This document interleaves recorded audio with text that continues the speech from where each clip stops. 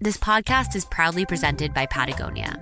Not bound by convention, Patagonia is in business to save our home planet.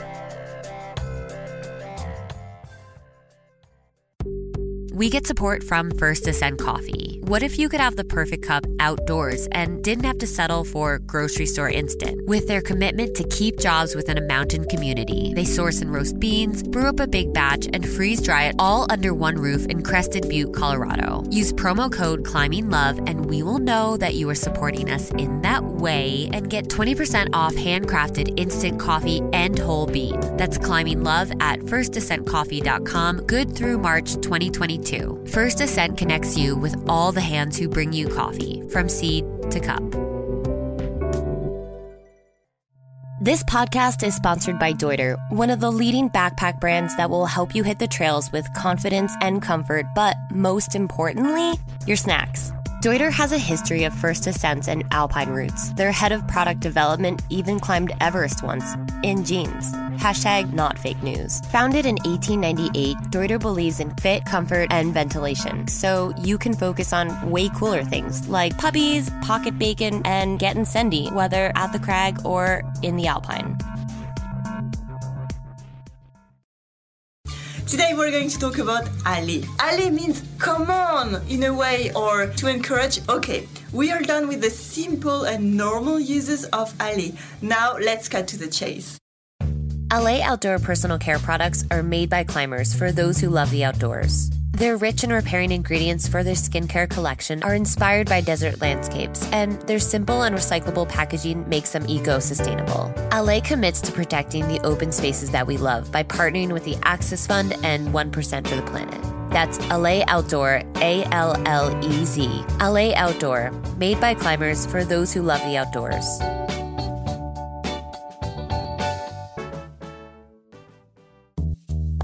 This podcast gets support from Gnarly Nutrition, one of the leading protein supplements that taste way better than they need to because they use quality natural ingredients. So whether you're a working mom who runs circles around your kids on weekends or an unprofessional climber trying to send that 513 in the gym, Gnarly Nutrition has all of your recovery needs. The only question you need to ask yourself is, are you a sucker for anything that tastes like chocolate ice cream? Yeah, me neither. Gnarly Nutrition is designed to enhance your progress and tastes like a milkshake without all the crap.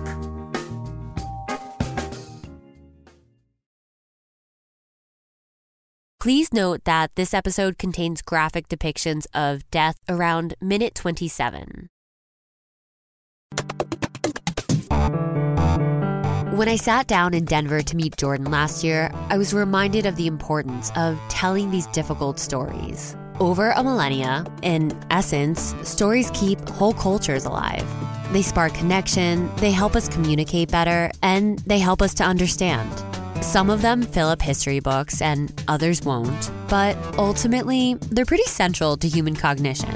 And I think that we're so drawn to them because sometimes we can see ourselves reflected in them. And if we're really paying attention, they can help us understand our place in this crazy, fucked up world.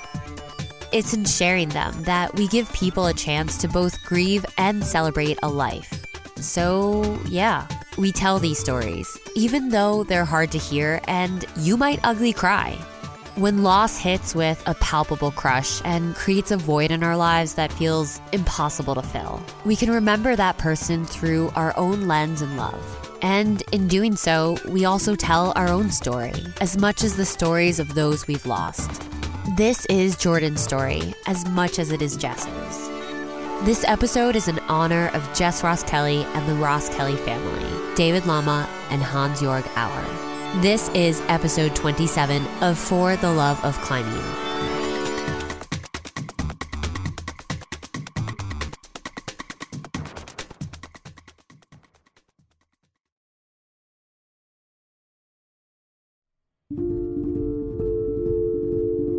The time that we're on this planet is really a splash in the pan, and I don't care how good of an alpine climber you are, you're not going to be remembered for all time.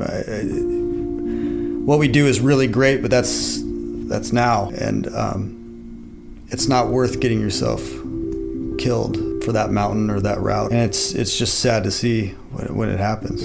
Yeah.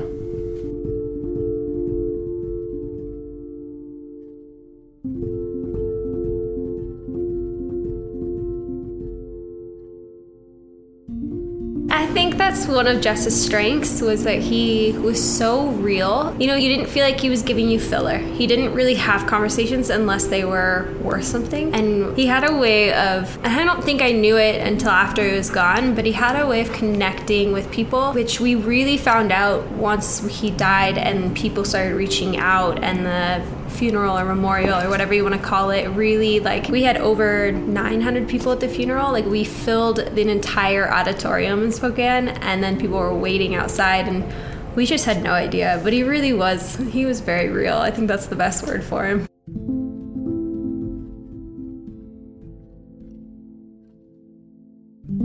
Poor weather is delaying the effort to recover 3 renowned climbers missing in the Canadian Rockies. Jess Ross-Kelly, David Lama, and Hans-Jörg Auer are part of an elite athletic team for the outdoor apparel giant The North Face. Rescuers say all 3 men are presumed dead after being caught in an avalanche. The trio was attempting to climb Howse Peak in Alberta's Banff National Park. Ross Kelly's father and sister spoke with us following the tragedy. David, very sad story. It is, John. Apparently this avalanche was big enough to wipe out a small building or even cover a car. They say it was a 3 on a scale of 5. The 3 athletes set out on Monday to tackle one of the most challenging climbs in the Canadian Rockies. Jess Ross-Kelly's family says he always checks in with them to let him know he's safe. But on Tuesday, they had not heard from him, and that's when Jess's father decided to call authorities. National Geographic calls Jess Ross-Kelly one of the most accomplished climbers of his generation. Jess's father is climbing pioneer John Ross-Kelly. He says his son had never scaled Howse Peak when he set out to tackle the nearly 11,000-foot summit with 2 other professional mountaineers, David Lama and Hans-Jörg Auer. That route up Howse Peak is the so-called M16. It's a roughly 4,000-foot ascent up vertical ice and rock. Ross-Kelly says the 3 men wanted to complete their climb by Tuesday night. But by Thursday, Canada's National Parks Agency said the 3 climbers were presumed dead.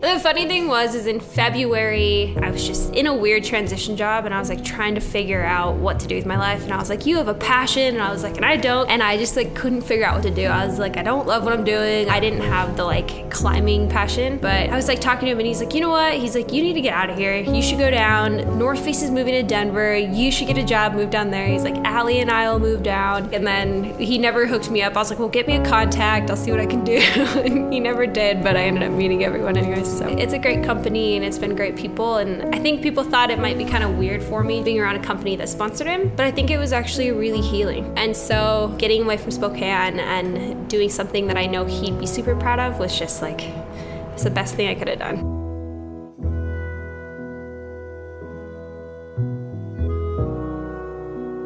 I always said when we were in Spokane after Jess passed, it was just so weird because it was his wife and my parents and my older sister, and all of us lost the same person. We all lost Jess, but we all lost somebody very different to us. So I lost my best friend. I lost the person that was supposed to kind of guide me through life, and it's very different than what my parents lost. And so we were all grieving one singular person, but a different person to each of us, if that makes sense. And so your grieving process isn't the same. And so it's actually really hard to be with your family around that time because you're kind of trying to process everything, if that makes sense. Because you think you're going to feel best around your family. You love them, of course, but you're all grieving so differently that it's so weird. Very weird process.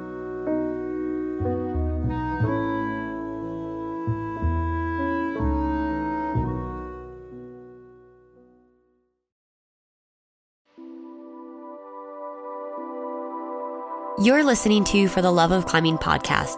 This is not a climbing podcast. Well, sorta.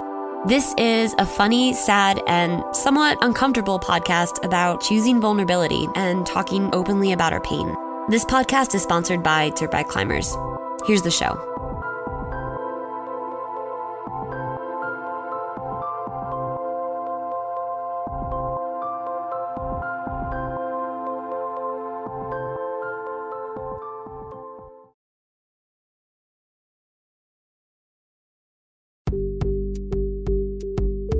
ever wonder what people say about you? And I know, Tiny Buddha and Mind Body Green have already advised me not to, so don't at me. I guess what I mean to say is, do you ever wonder what they might say if you were gone? Like, if you were gone tomorrow, would you be remembered for what you want to be remembered for?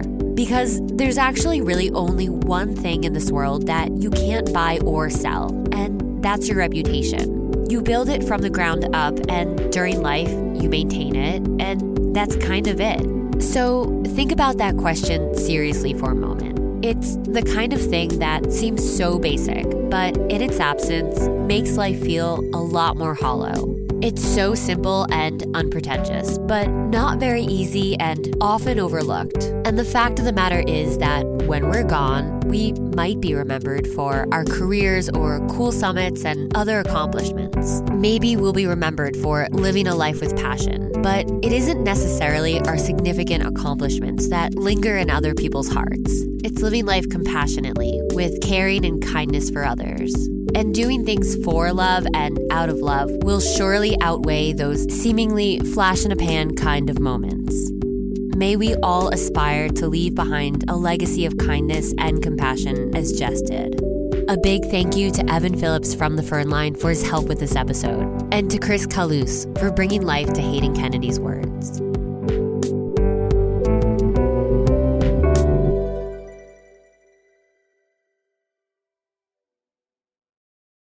Starting with such a loaded question.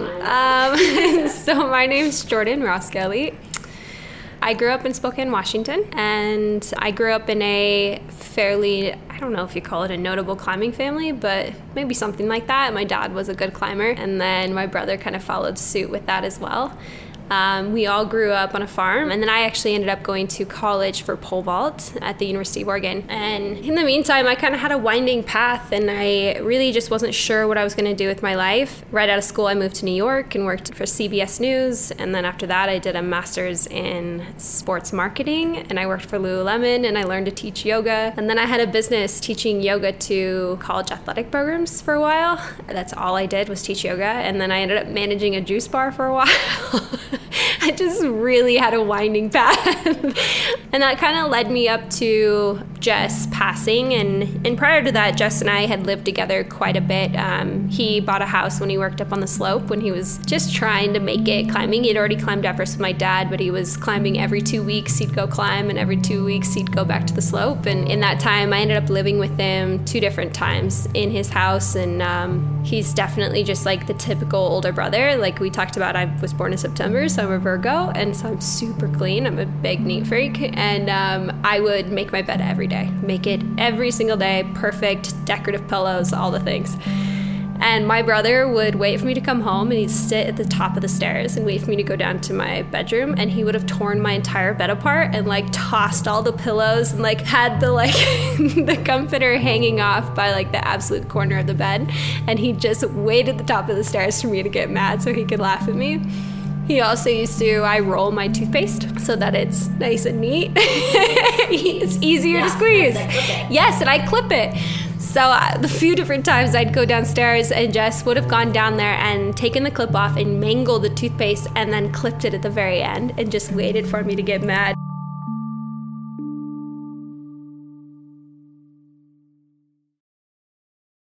The siblings effect can best be described as a chaotic spectrum of science, mathematics, and astrology. This effect impacts a broad spectrum of the human psyche, and it basically falls back on one key takeaway, that there are few influences more meaningful than a brother, a sister, or sibling. Siblings are usually our first peers. I mean, nobody knows how to push your buttons better than a sibling. And yeah, sibling relationships aren't always sunshine and roses. Sometimes it's a violently mangled tube of toothpaste, or that time you called your brother a slut because it was the worst word that your 8-year-old brain could come up with, even though you didn't actually know what it meant.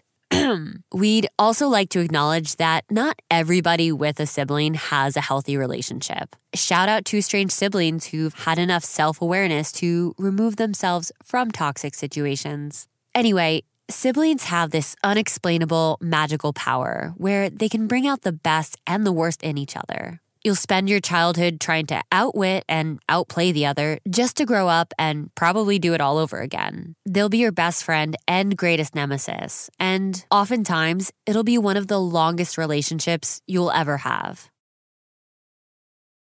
He was just the typical older brother, but he was super supportive. He was my first phone call and everything, knew more about me than anybody. You know, there's some things you can't talk to your parents about, and he was always the one I went to.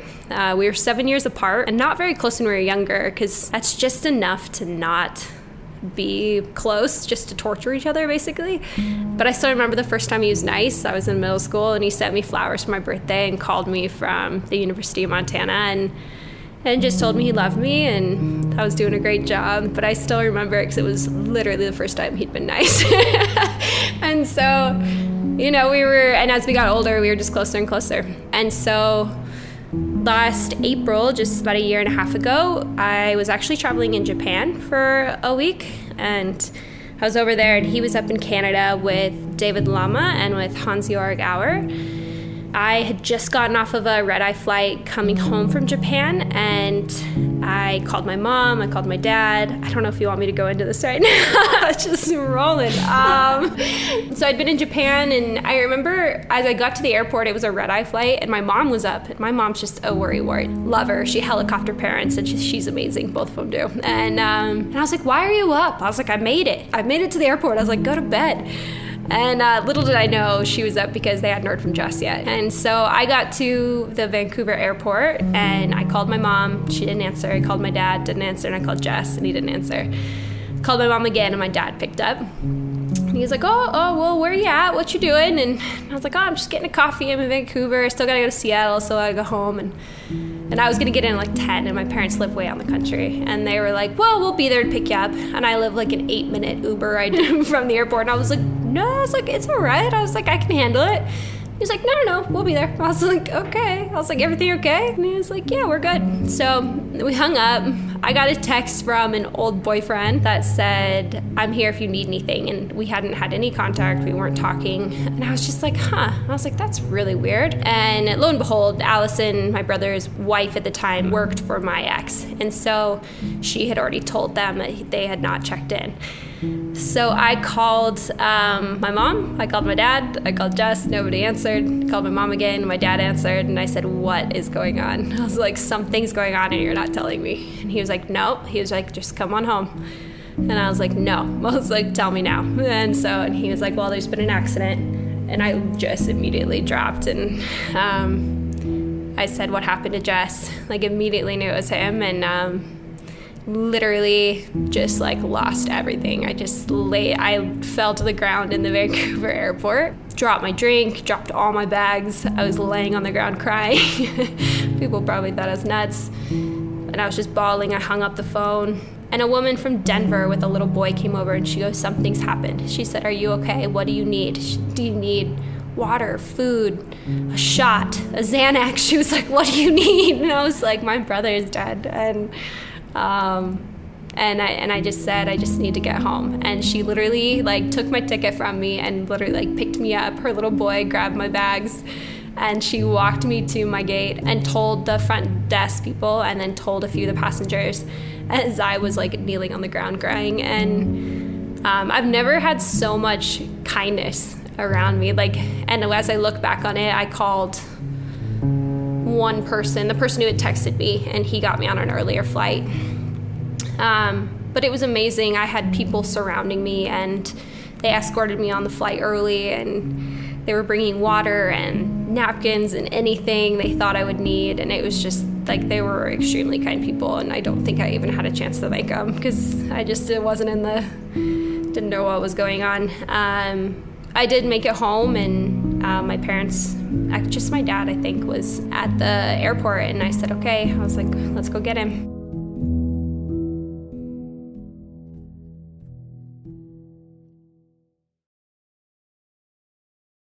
They went back to her parents' house where it was late, but nobody was sleeping. There was a large gathering of people, most of whom were John's friends and climbing partners, and some of their kids. They were all of the Ross Kellys' closest people, and they were all there waiting with them at the house. waiting for a phone call, waiting for an answer, just waiting for anything.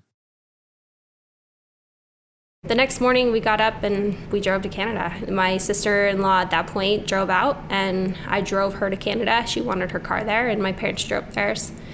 We had to go stay at the boys' Airbnb at that point, so we went in and cleaned and packed their stuff. Beds unmade, everything. And my dad and I and my mom packed and cleaned, and they had left like cookies in the refrigerator, and we were like, well, these were dresses. Like they were like Easter cutout cookies and things like that. And that was just a specialty. Not something that he did well, but he was trying.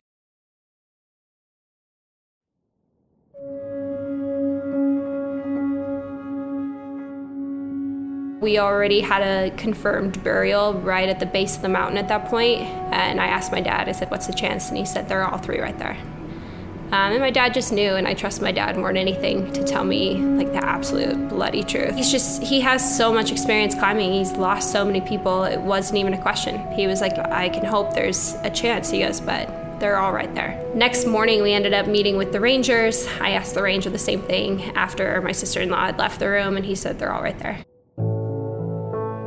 So at that point, it really just was like, let's get him home. And that was like all I could focus on. Like I didn't have much emotion up there. I think because I wanted, as soon as I got to my parents, like I didn't bawl or anything really around anyone else. And my dad was super worried about me, which is funny. He kept saying, you have to let your emotion out, which is interesting coming from my dad because he's so stoic. But you know, I felt like they had lost their son, like they didn't need to take care of me at that point as well. And so what I tried to do best was just like be strong for them and for my sister-in-law. And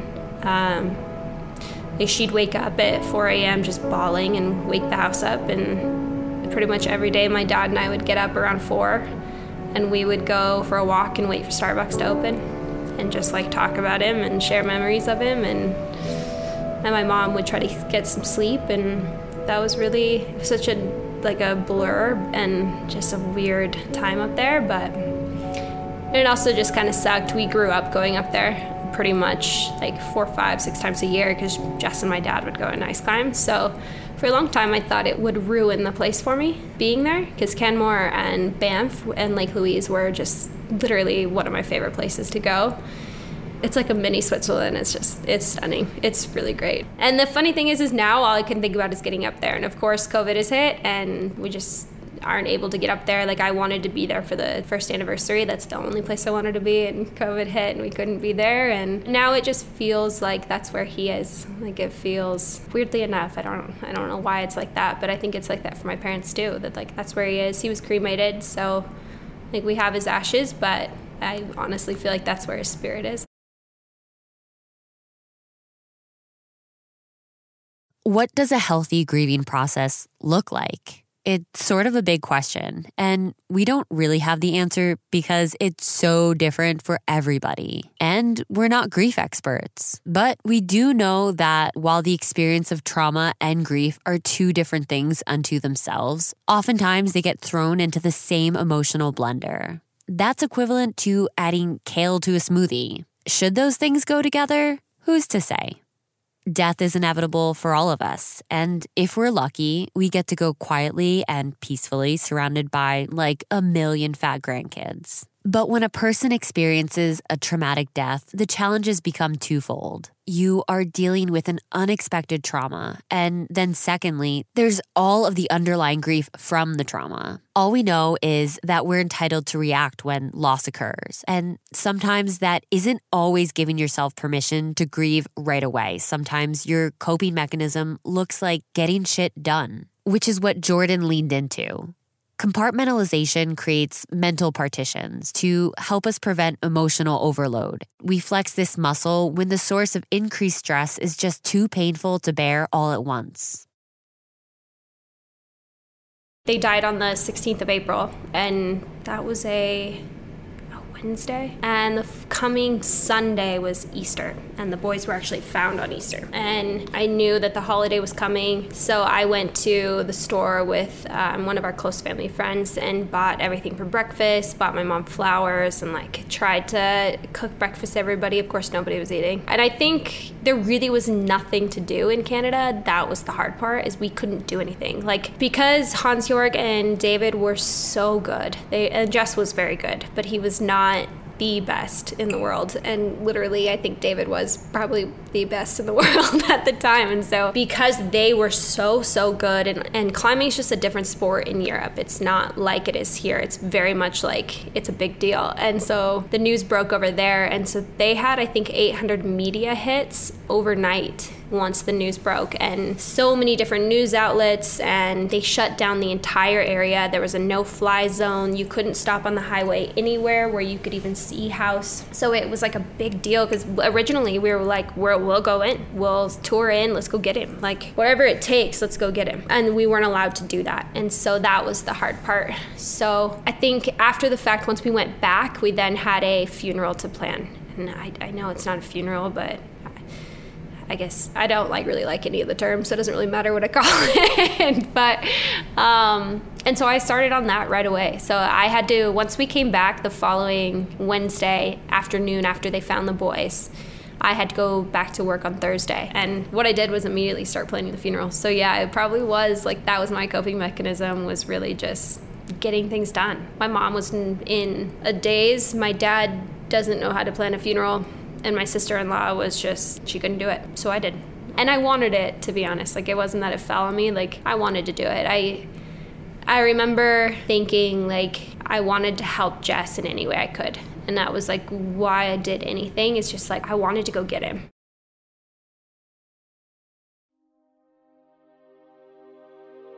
We had an opportunity at one point, and I don't know, this is such a weird thing, but right off the mountain when they brought him into the ranger station, they gave us all an opportunity to see Jess. And they said he'd had severe injuries, and he had a severe head injury. And so they were like, well, we can cover the head and everybody can go in and talk to him. And my parents wanted me to go in with them, and I was like, no. I was like, you guys go in. And they had the head covered, and my dad never saw him fully, and I think my mom did. And my parents were really worried about me going in there and seeing him without anything over his face. And I said, you know, if he can go through it, then I can see it. And I can honor what has happened to him. And if he's strong enough to do it, like, I'm here for him, whatever he needs. And it was just such a weird way to think about it. Does that make sense? Like, I couldn't just not see him and pretend something had not happened to him. And he did. He had extensive injuries. And I don't know if seeing it was the right move, but it was about knowing what happened to him. But more than anything, it was like, if he had to go through it and he was gone, then I had to be strong enough to see it and just... It's connecting. Yeah, it's like I just needed to be there for him and see it and not hide, not be scared to see what had happened to him.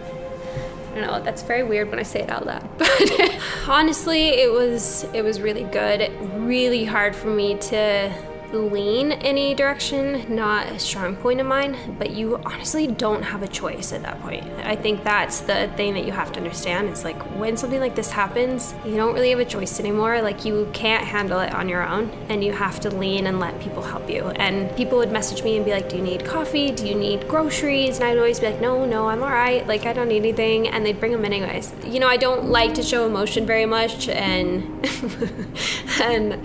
and they let me just, I didn't fake it once that I was fine. And I didn't even have to lean. They forced me to lean.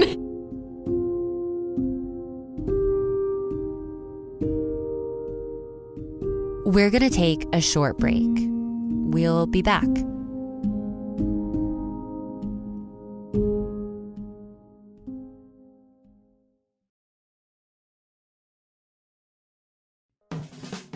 We're working with BetterHelp to connect you to licensed therapists. They'll match you with the perfect therapist for a fraction of the cost of traditional therapy. You know who goes to therapy? Prince Harry, Emma Stone, Jenny Slate, Kesha. Therapy is beautiful. Everyone should go to therapy. Go to betterhelp.com/climbing to sign up and receive 10% off your first month. It helps support the show, and it helps support you. Even though we say it in different ways, our message is the same. Climbing is our home. Community is rock solid. People I feel connected to. The support and love. Human connection. That's what we're all striving for. That's what climbing is to me, is magic. Whether we do it to find connection within ourselves, with each other, with the land, or for the food. Okay, it's kind of always about the food. Climbing shapes us as individuals and a collective. These are the voices that make up a community, the ones that call us back home. What has climbing taught you? Climbing's taught me. Climbing has taught me. Taught me to be patient. Is great things take time. I wake up and I think about climbing. What's the real reason that you climb? I go to sleep thinking about climbing. The crack food. All of the food. Each climber's voice is a point of contact into the broader community. Connect with more stories and check out Patagonia's climbing apparel that's built to move and built to last at patagonia.com/climbing.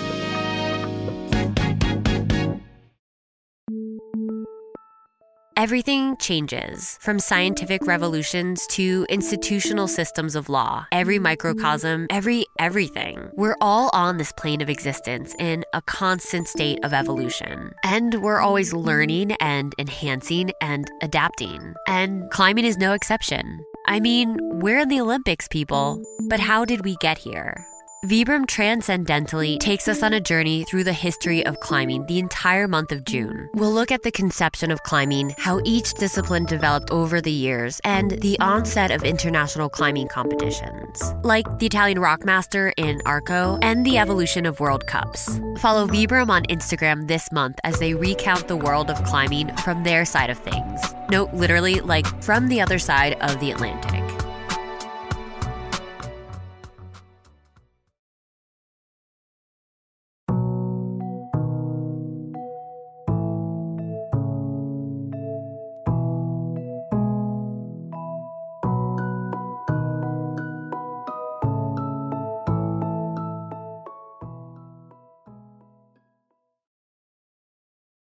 Before he left on anything, I'd always tell him, don't fuck up. I don't know how you feel about cussing. And I'd be like, do not fuck up. I'm like, make sure you come home, And he'd be like, I won't. He's like, but if anything happens, take care of mom and dad. You gotta take care of Allie. And I just, you just can't do it all. I was trying to heal as well. And, it's just, I think what you learn is heavy things like that, you just can't do it on your own. So whether you want to lean or not, you have to. It's not really a choice.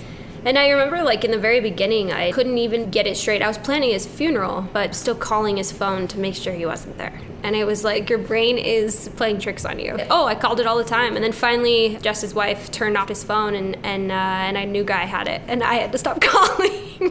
He answered, and I was like, oh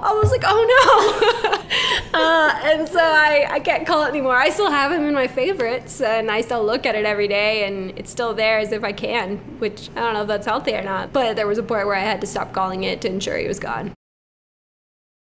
In a little-known industry practice, wireless service providers routinely recycle old phone numbers and give them to new customers without informing them of their history. Companies say that they do this because there just aren't enough new numbers to go around, and a phone number can be reused within as little as 30 days. Yeah, they get recycled. Yeah, I did stop, but I think other people called it also. So my mom the other day was like, he doesn't like us. And I was like, oh, man, we're the worst. Definitely not the worst. And hey, it's better than getting calls from a collection agency. And new Guy with Jess's phone number may have been slightly irked, but Jordan was angry, which is pretty understandable. We get angry when we can't control what's happening to us, and we have about as much control over death as we do the weather or traffic or how many Matrix reboots get created. And we can't just bop the past on his head with a Bakura magic staff like Rafiki did in The Lion King and then move on with our day. We have to go through it, and Jordan did. I don't even think I started understanding it until After I moved here, to be honest, I went through a pretty dark phase for a while when I was here. And I was holding on to a lot of anger in a few different ways. And honestly, like, I still deal with it every day. And I think it's a lot easier to be mad than it is to be sad. And so I definitely hooked on to some anger really quick. First and foremost, I was mad that he left me. And I know it's not a choice. And it's not, but Jess had a funny saying, and I won't, I'll repeat the end, but probably edit it out. But he used to say, blood is thicker than water. And he'd say, bitches be bitches, but the blood is thicker than water. Because Jess was kind of like a little playboy early in his years. But the sentiment behind it was good. It was like, no matter what, like, family is family. You don't leave family. And he left me, and I was pissed. I am pissed. Like, I needed him, you know? I have older parents. My parents are in their 70s. And even my older sister is 53, almost 54. And I don't have anybody else. My grandparents are gone. And so I always used to tell them, like, we both knew it would be us. Like, it would be us to take care of our parents. It would be us. And I needed him. I know he didn't make the decision, but to go and to be doing something like that, even though I knew it's what he loved, but to leave me just was unbelievable. I was just pissed. I am pissed. I don't know why I put it in past tense.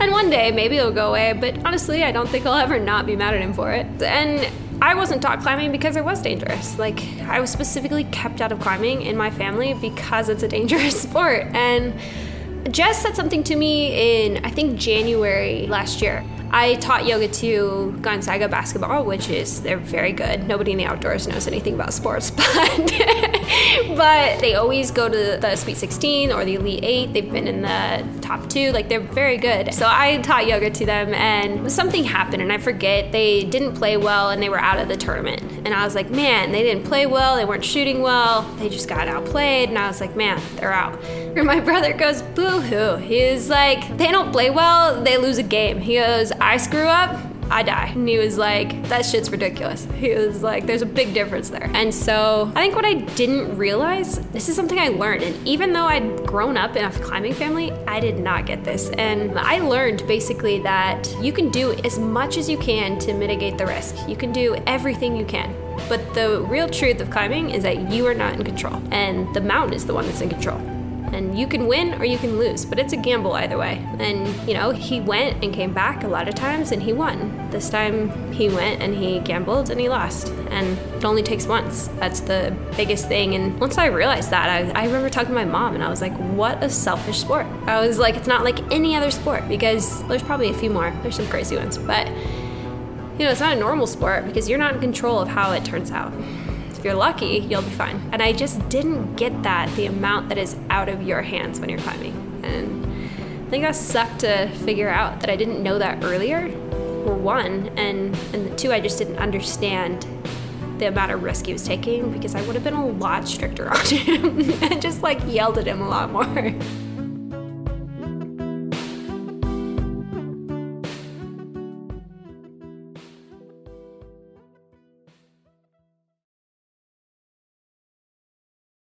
Hayden Kennedy wrote a powerful piece that was published on September 26 of 2017.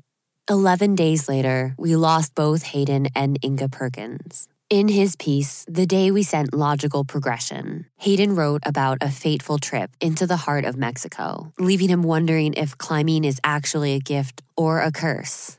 Hayden wrote, I resent that my friends are gone, and I also hate that I have those feelings.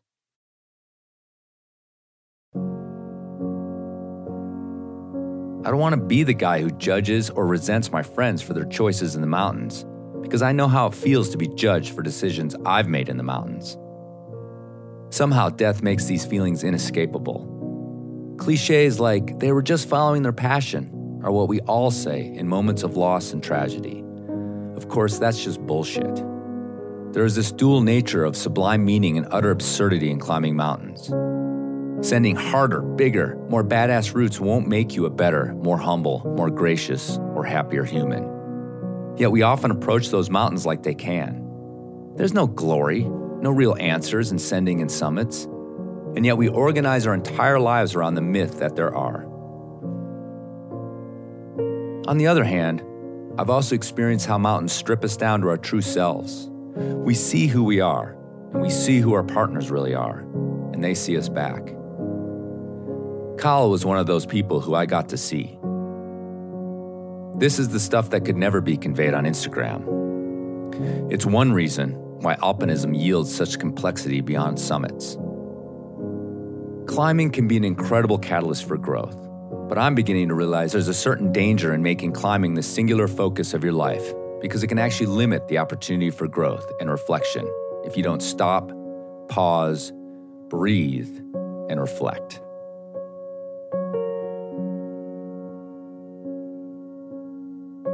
The longer any of us continue to climb and choose to be around climbing, the more acutely aware we all become of the harsh reality of risk versus reward. There's this constant calculation in our heads, and sometimes the numbers don't add up. We botch the equation and are left with the quandary of whether or not the reward is still valuable enough to keep at it. And is it? Eventually, we all have to take audit and answer that question for ourselves. Grieving the same person differently can also mean moving forward on completely different paths, which was an additional challenge for Jordan. How to move forward was also a question that only Jordan could answer for herself.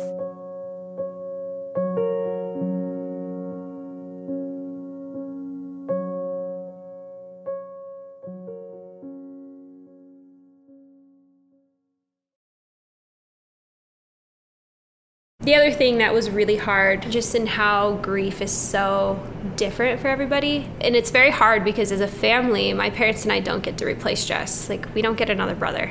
It's a hole, it's a void, it's not going to be filled. And we'll move forward and try to do the best we can, but it'll always be there. And the difference for Allison is that she does have to move forward, and she does have to date and get married and have kids, and she still has to have a life. And I was able to latch onto that anger pretty well. Because I loved him so much, and when it's family, you don't want anything from him, you just miss him. And I think I was so protective of him, I just felt so mad. And in the real world, if I take the fact that I'm his sister out of it, I understand the difference in the way that we both have to move on a human level. And the best thing I could do in that situation was break that relationship off. And it was really the only way for me to heal, because I was focusing on my anger versus just the hole I had from Jess. And I think it was easier to be mad than it was to feel the actual void that I had. So it just sucked. Just not very fun. Just added another ripple to grief.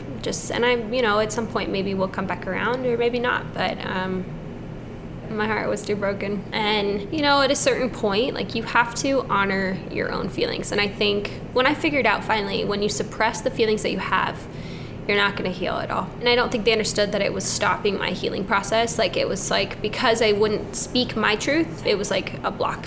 I could not move forward because I had this massive blockage in me. And once I did, I was able to start processing and moving forward. And it allowed me to find new ways to heal, which is what I needed to do. I needed to move forward and try to find ways to heal my heart at this point. And I think I'll always have that hole. It changed me who I am, and I'll never be the same. But I don't think you ever heal. I don't think you can mend a broken heart like that, but I think you can learn to live with it better. I'll be honest, I'm the baby of the family, and I was heavily babied. Both my parents babied me, Jess babied me. I surprised myself in the amount of strength I showed when this happened, minus my huge breakdown in Vancouver.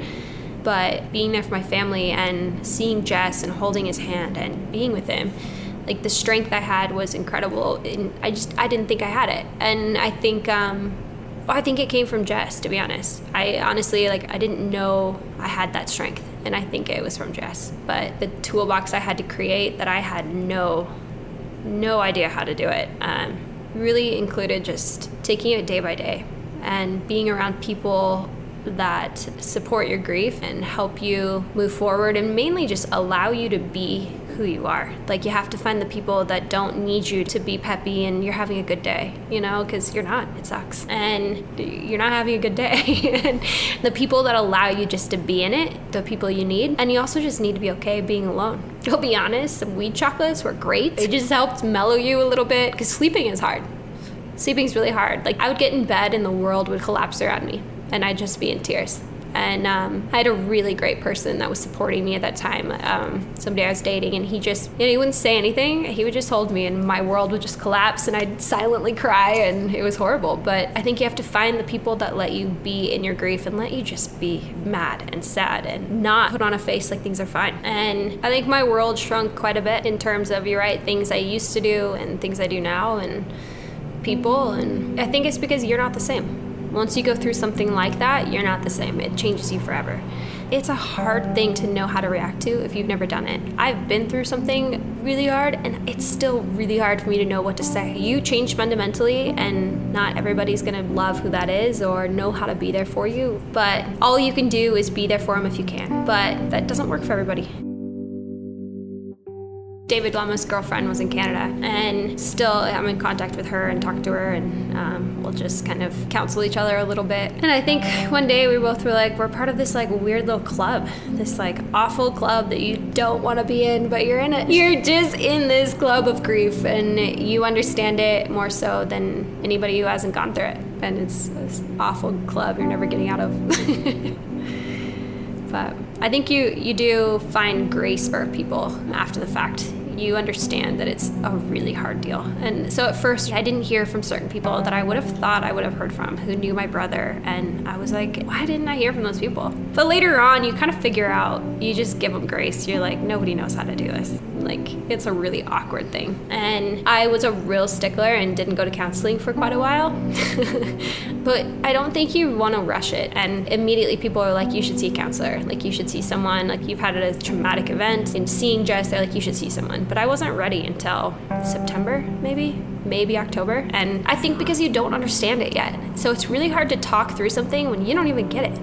I was still calling my brother's phone. So once I kind of started to understand where I was at, then that's when I started seeing a counselor. And actually North Face, as an employee for them, they allowed me to use their athlete counselor, and he was the one who emceed Jess's funeral. And so he really had like a solid grounding of like what had happened and climbing in general. And he didn't force me to do anything. If I was mad, he was like, be mad. Do it. Be mad, feel it. You're not the same as who you were. He's like, no, if you have fury, let it go. And he encouraged me to find ways to meditate and to find quiet time in however that felt good to me. And originally I was like, oh, I'll go back to yoga. But yoga sucked. And I was a yoga teacher, and I used to do yoga with my brother, and we would screw around the majority of the time. Like, I can do yoga and be a really good student and a teacher, but with Jess, we would mess around and like play, you know, like he was just funny. I cried every time I went to yoga. I just would cry through it. And so I started going to the driving range and hitting golf balls.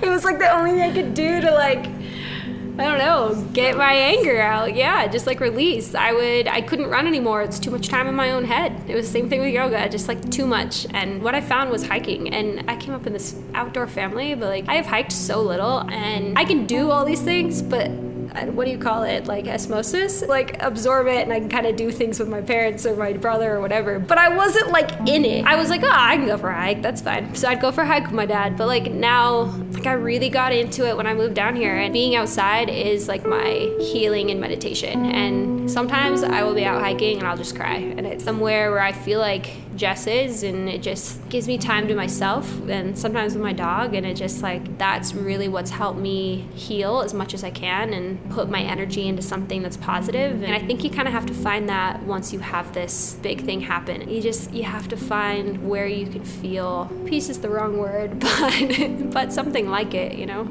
It's just finding where you can just breathe.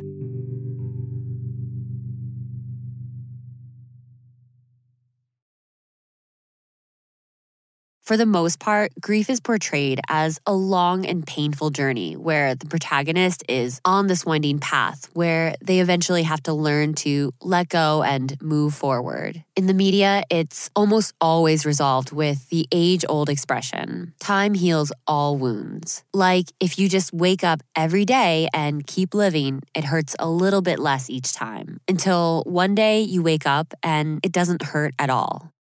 Grief is one of the most peculiarly painful things to go through because we're so helpless in the face of it. So yes, we want to get past it, but it's just not linear like that. We don't just reach the very end of it, tuck it into the depths of our memories and say, yes, we did that. We're finished now. Do you remember when Vision sits down with Wanda and he gently explains that grief isn't a consequence of loss, but rather love persevering? And then that viral tweet that said, do you hear that sound? It's every screenwriter in the world whispering a reverent fuck under their breath. That is because this fictional synthezoid made from vibranium and given life by the equally fictional artifact known as the Mind Stone is right. Grief isn't something that gets resolved over time, but like Jordan said, you do learn to carry it better. Grief goes on because love does. In both life and in death, there are always new milestones. And if you're lucky, you get to celebrate a few while you're alive. And when you're gone, the people you love will celebrate a few more. To preserve the legacy of Jess as a lifelong Spokane, Washington native, brother, son, husband, and alpinist, his family established the Jess Ross Kelly Foundation with the aim to promote public projects and outdoor recreation for generations to come.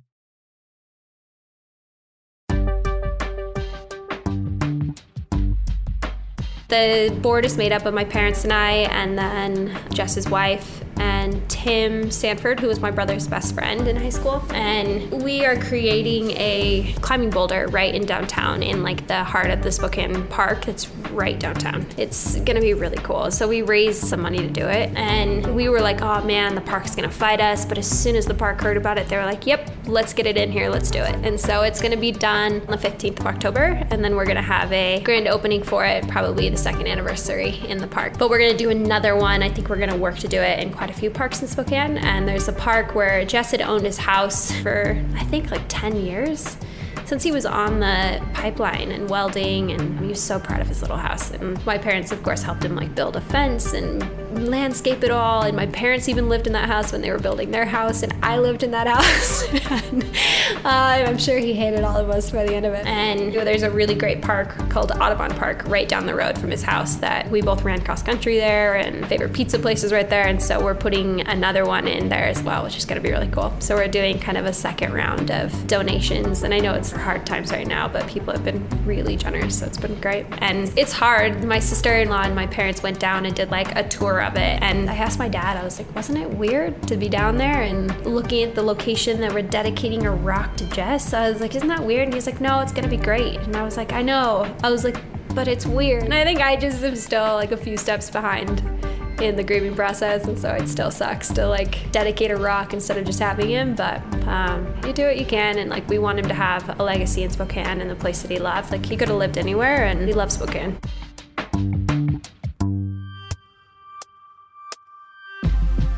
So North Face does the walls are meant for climbing, and we worked with the same people they work with, ID Sculptures, and we kind of just told them like difficulty and how you wanted it to look and what kind of rock it's gonna mimic or look like. And so there's an area on our rock that's for like 10 to 13 or 8 to 13, and then there's one for advanced climbing with all bouldering. I think it's gonna be 13 feet high or something, and so it's just pretty cool. And then I think Jess's North Face photo is etched into it, pretty sure with Fortitude Invincimus underneath it and his birth and death date. So I think it'll be really cool. It'll be great.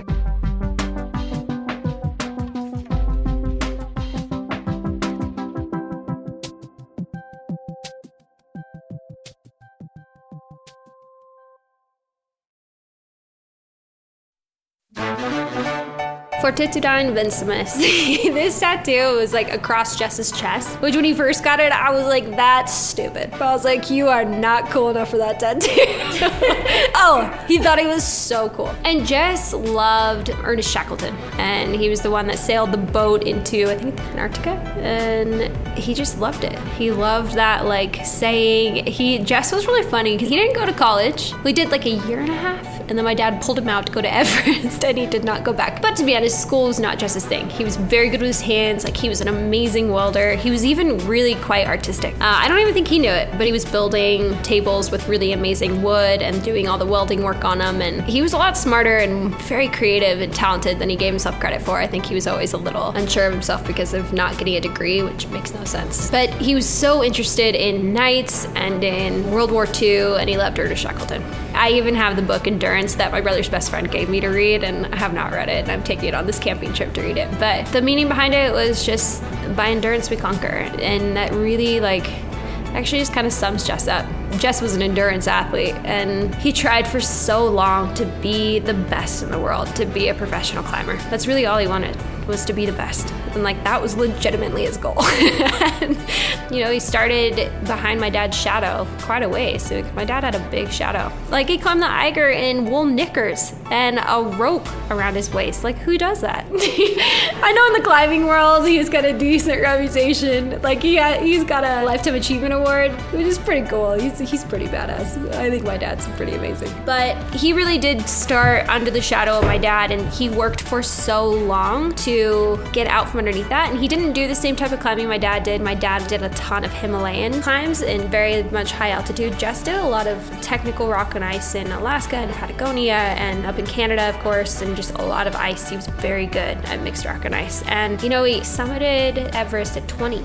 So he'd been trying to be a professional for 16 years. And so it was a huge deal when he got on North Face. You should have seen the amount of confidence he had. And just, if you know Jess personally, he wasn't very confident. He was actually very unconfident, and he was nervous and anxious and unsure of himself, but he also had this air about him in climbing that he was very, very sure, very, very confident, and knew what he was doing. But it took him a while, and his confidence just blew up when he got on North Face, and not in a bad way. Just, you could tell he felt like he had made it, and that was the coolest thing to see. And I think he started that tattoo right about when he got on the North Face team, and he was going to tattoo his entire chest with the ship of Ernest Shackleton. And he was like, do you know my plan? And I was like, no. I was like, what are you gonna do? And he's like, I'm gonna put the entire ship on my chest. And I was like, cool.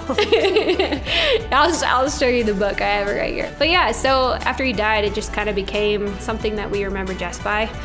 And anything I can do just to kind of always have him around. And I've got a card that he sent me for my 26th birthday. And I kind of hate it, but I also love it. It says, I'm so proud of you, and it says, I'll always be here every step of the way. And I love having it because, he was such a good older brother. I think parents always want their kids to be friends, and honestly, I have a tattoo appointment. I don't have any. My dad's gonna yell at me for this, but I found a tattooist in LA who does really fine single point ink, and I'm going to get it tattooed on my hand. And not really for anybody else, but just for me to always have a piece of him with me, and just to always think of him. Anything I can do for that is what I like to do. So yeah, I'm a little nervous, but it'll be good.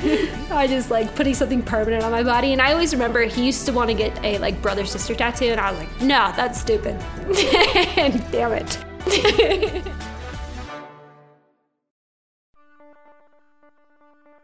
Even though I still have no idea what I'm doing, things are happening. And if you'd like to help out and support us, check out patreon.com, where you can sponsor us for as little as 1 cup of Bodega coffee. It really helps keep this podcast going. And for the record, we love Bodega coffee. Special shout out to Peter Darmy because he makes this thing sound good.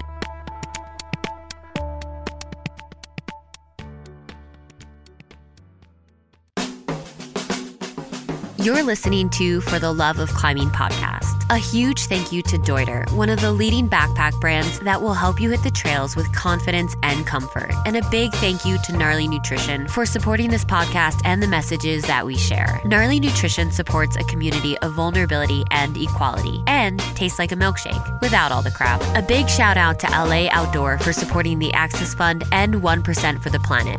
And thanks to Patagonia. Not bound by convention, Patagonia is in business to save our home planet. Support companies who support this podcast. We couldn't do it without them. If you liked what you heard, you can leave a review on iTunes. Or give us a like. Like all good things, you can find us on the internet. Until next time.